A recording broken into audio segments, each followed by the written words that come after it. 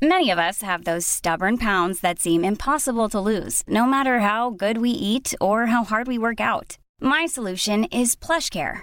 PlushCare is a leading telehealth provider with doctors who are there for you day and night to partner with you in your weight loss journey. They can prescribe FDA-approved weight loss medications like Wegovy and Zepbound for those who qualify. Plus, they accept most insurance plans. To get started, visit plushcare.com/weightloss. That's plushcare.com/weightloss. Hold up. What was that? Boring. No flavor. That was as bad as those leftovers you ate all week. Keke Palmer here, and it's time to say hello to something fresh and guilt-free. Hello Fresh. Jazz up dinner with pecan-crusted chicken or garlic butter shrimp scampi. Now that's music to my mouth. Hello Fresh. Let's get this dinner party started. Discover all the delicious possibilities at hellofresh.com.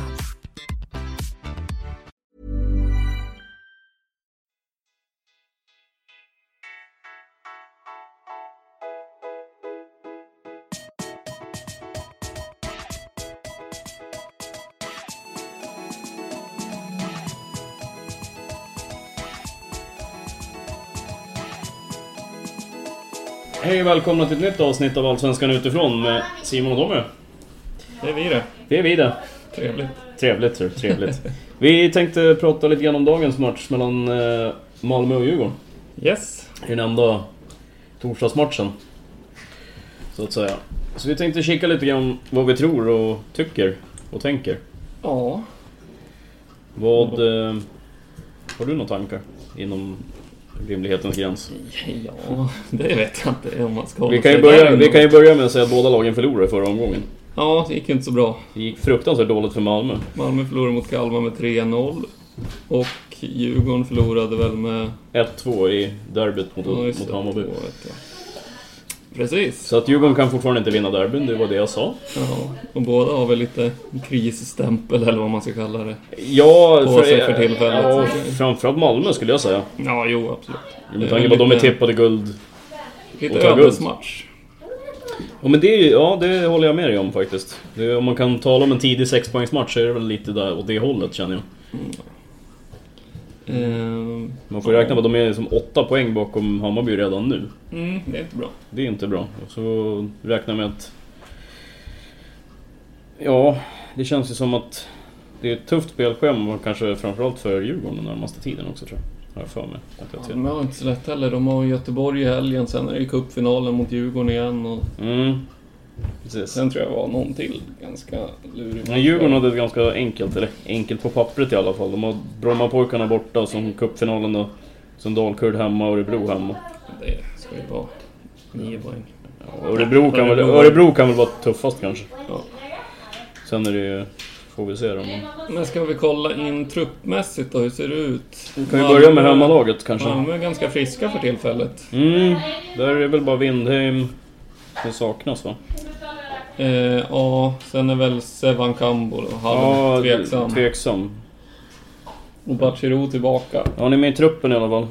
Får se om han startar eller inte, men jag tror han startar ifall han är något sån här frisk. Ja, sen kanske han bara får 60 minuter, men... Ja, jo, precis. Men det känns som att han kommer starta, ja. Och så är ju Rasmus Bengtsson med också. I truppen, ja. Men där är det väl mer tveksamt om han startar, känner jag. Han kommer nog också starta så fort han är tillgänglig. Så gott som i alla fall, tror jag. Han borde göra det. Hur det ser ut när Brorsson spelar så. Ja, det är katastrof alltså. Jag skulle ju vinna han så fort som möjligt i alla fall. Ja, jo, så är det ju. Känner han bara själv att han kan bidra så ska han ju spela, så är det ju. Så jag tror att båda de går in om de är hela. Ja, precis.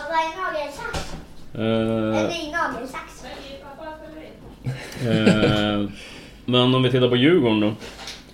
Ja. Där är det fortfarande Kerim då, av de ordinarie som är borta. Ja, precis. Och han är väl på gång tillbaka. Ja, han är väl tillbaka i träning, va? Jag har väl hört någonting om. Sen får vi väl se hur det blir med Karlström. Han fick sig en avhyvling idag tidigare av Bosse Andersson. Han var inte alls nöjd med den här filmningen. Nej, det var inte så fint.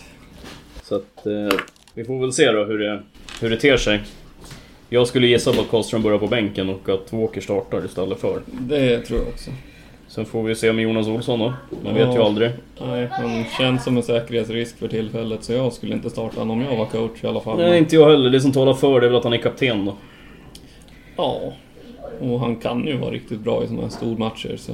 Ja, men det känns som att det är jävligt höga toppar och fruktansvärt djupa dalar. Precis. Man vet aldrig riktigt vad man får. Så att Danielsson och Une Larsson känns som kanske det bästa var just nu. Kanske. Men å andra sidan måste man, är det bra att ha en lång vad heter han? Jonas Olsson som kan slåss med om det blir Jeremejeff och Rosenberg där. Ja, framförallt Jeremejeff kanske som är riktigt jävla tung på huvudet.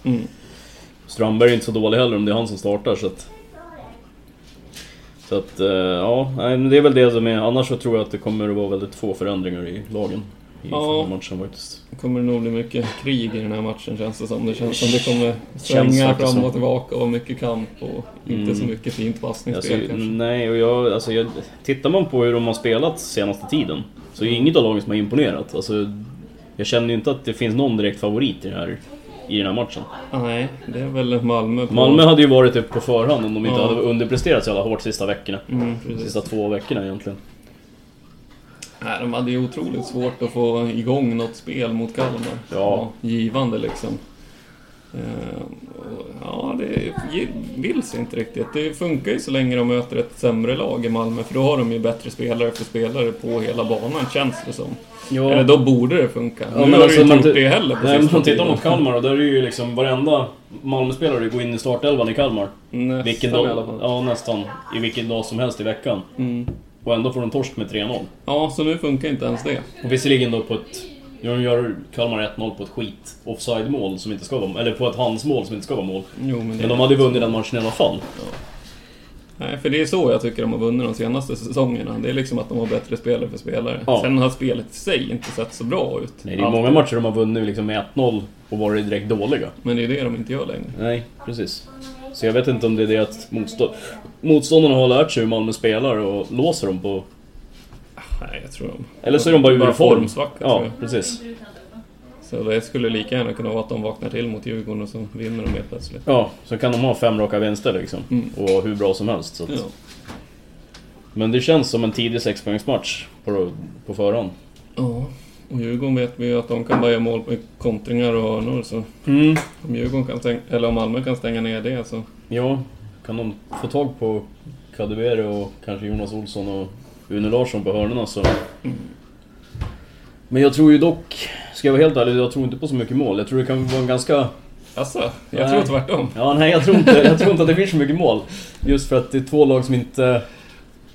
någonstans inte har råd att förlora om de ska vara med längre upp. Ja, men jag tror att det kan vara en svängig match. Jag menar, ingen av lagen har något men det kan ju grundspel. Det kan ju svänga fast det inte blir mål. Ja, fast då öppnar det ofta upp sig och blir några mål gjort ett slut. För inget av dem har ju något uppställt grundspel. Antingen så låser det totalt, det blir inga målchanser alls. Ja, nej, det kan ju vara skittråkigt i 95 minuter liksom. Eller så svänger det utav helvete och då blir det ett tidigt mål och då måste det andra laget komma och göra nästa mål. Jag tror risken är överhängande att gör Malmö första målet då kommer matchen att dö.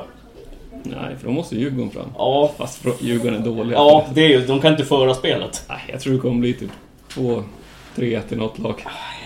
Malmö kanske vinner. Jag tror att det blir bara med. Jag tror att det kan vara så tråkigt att det kan bli bara 1 mål i den här matchen. Åt något håll. Jag tänker inte säga någon vinnare för det känns så jävla öppet. 2 lag utan egentligen någon form. Men jag tror ju ändå att Malmö ska vara ganska stora favoriter ändå. Jo, tack vare hemmaplan och just att de vill ha revansch för torsken senast, ja. Ja, bättre lag. Jo, bättre lag, ja. Men... De har ju spelare som kan göra extra, det har inte Djurgården alltså. Kadewere på en bra dag, visst. Ja, Radetinovic kan väl göra sin gubbe på sin... Han kan inte det längre. Han är för långsam. Ja, jag tycker att han var teknisk och fin förut, men nu är han bara en slitvarg. Alltså. Ja, det är väl lite grann samma med Ring också. Han kan ju glänsa till lite ibland, men nej, Malmö har bättre spel. Jo, men det har de, det håller jag med dig om. Den enda av Djurgårdsspelarna som jag skulle kunna se, inte gå in i en startelva i Malmö, men det är väl Ulvestad möjligtvis. Som jag tycker har varit helt okej när han har spelat. Han har ju varit bra. Ja, liksom, han är väl den av Djurgårdarna som jag tycker har varit bäst. Centrallinjen har ju varit bra i Djurgården, men inte överjävliga. Det är liksom, det är ingen... De har ju inte den här sista edgen liksom. Nej, och det är ingen av dem som liksom skapar målchanser om man säger så. Nej, det är mycket fasta i hela laget. Ja, det är mycket fasta situationer de gör mål på. Ja. Mycket hörnor, frisparkar liksom. Så jag tror att de får det svårt i den här matchen. Men men det tror jag med. Inte. De kan ju kontra och ja, skulle känns ju inte skitsnabb. Nej, jag tänkte jag säga det. Safari, honom springer vem som helst ifrån. Ja. Och Brorsson, han är totalt livsfarlig. Det kan ju bli både höger och vänster och rakt. Skulle kunna bli ett rött kort på Brorsson. Ja, hamnar han i en löpduell med Kadewere, vet du, då rycker nog bra i bakfickan på domaren, ska du se. Ja. Och Lasse Nilsson, ja visst, han kan vara jävligt bra. Men han kan vara jävligt dålig också. Ja, han är i alla fall jämnast där. Ja. Så att nej, jag har ingen... Det är som du säger, det känns som att det kan bli både... Det är upp och ner. Så jag har faktiskt ingen vinnare åt det. Jag har en känsla för mycket mål i alla fall, av någon jävla anledning. Ja, jag fattar inte var du har fått det ifrån, men det är helt upp till dig. Känns bara som att det kommer svänga i alla fall. Alltså jag är skeptisk, jävligt skeptisk. Alltså du kan ha rätt, absolut. Men jag är mer rädd för det här att det är två lag som inte någonstans har råd att förlora. Men har de råd att spela oavgjort då? Nej! Då har vi AIK dra ifrån med 2 poäng till. Jo, men det är bättre än 1 poäng än 0 poäng. Ja, det är bättre chansen att skita i det, känner jag. Men jag hittade, om jag skulle spela på under 2,5 så är det till 1,85. Över till 1,95. Så det är någonstans där vi kommer landa. Det är känslan. Ja. Nej, det är en väldigt svår match. Skulle jag spela på någonting så skulle jag spela på mycket hörnor, tror jag. Ja, jo, det känns ju som att den kan ge pengarna tillbaka i alla fall. Och lite till. Jag ska kolla vad över 10,5 hörna står i. 1,97, så det tycker jag kan vara spelvärt. 1,97? Jo, men den är spelvärd, absolut. Och det är klart, blir det mycket hörnor, ja, som sagt. Djurgården gör mycket mål på. Mycket kort kanske man vill spela på. Ja, Frans Brorsson utvisad, vad ger det? Det vet jag inte. 20 gånger pengarna. Nej, men han lär ju vara den som har lägst odds på att bli utvisad. Han eller Rosenberg. Ja, men ska vi säga att det var dagen?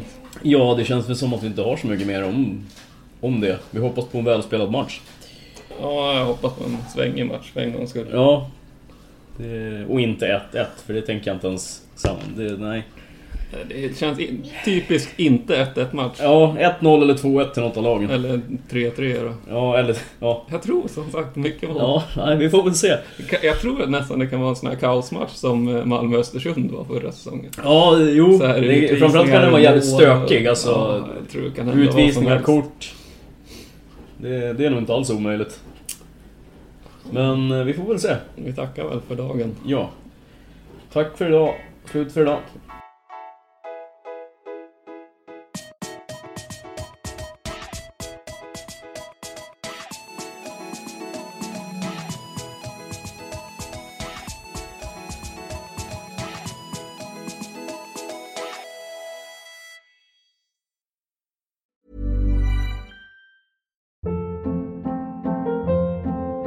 Hold up. What was that? Boring. No flavor. That was as bad as those leftovers you ate all week. Keke Palmer here, and it's time to say hello to something fresh and guilt-free. Hello Fresh. Jazz up dinner with pecan-crusted chicken or garlic butter shrimp scampi. Now that's music to my mouth. Hello Fresh. Let's get this dinner party started. Discover all the delicious possibilities at hellofresh.com. Even when we're on a budget, we still deserve nice things. Quince is a place to scoop up stunning high-end goods for 50 to 80% less than similar brands. They have buttery soft cashmere sweaters starting at $50, luxurious Italian leather bags, and so much more. Plus, Quince only works with factories that use safe, ethical, and responsible manufacturing. Get the high-end goods you'll love without the high price tag with Quince. Go to quince.com/style for free shipping and 365-day returns.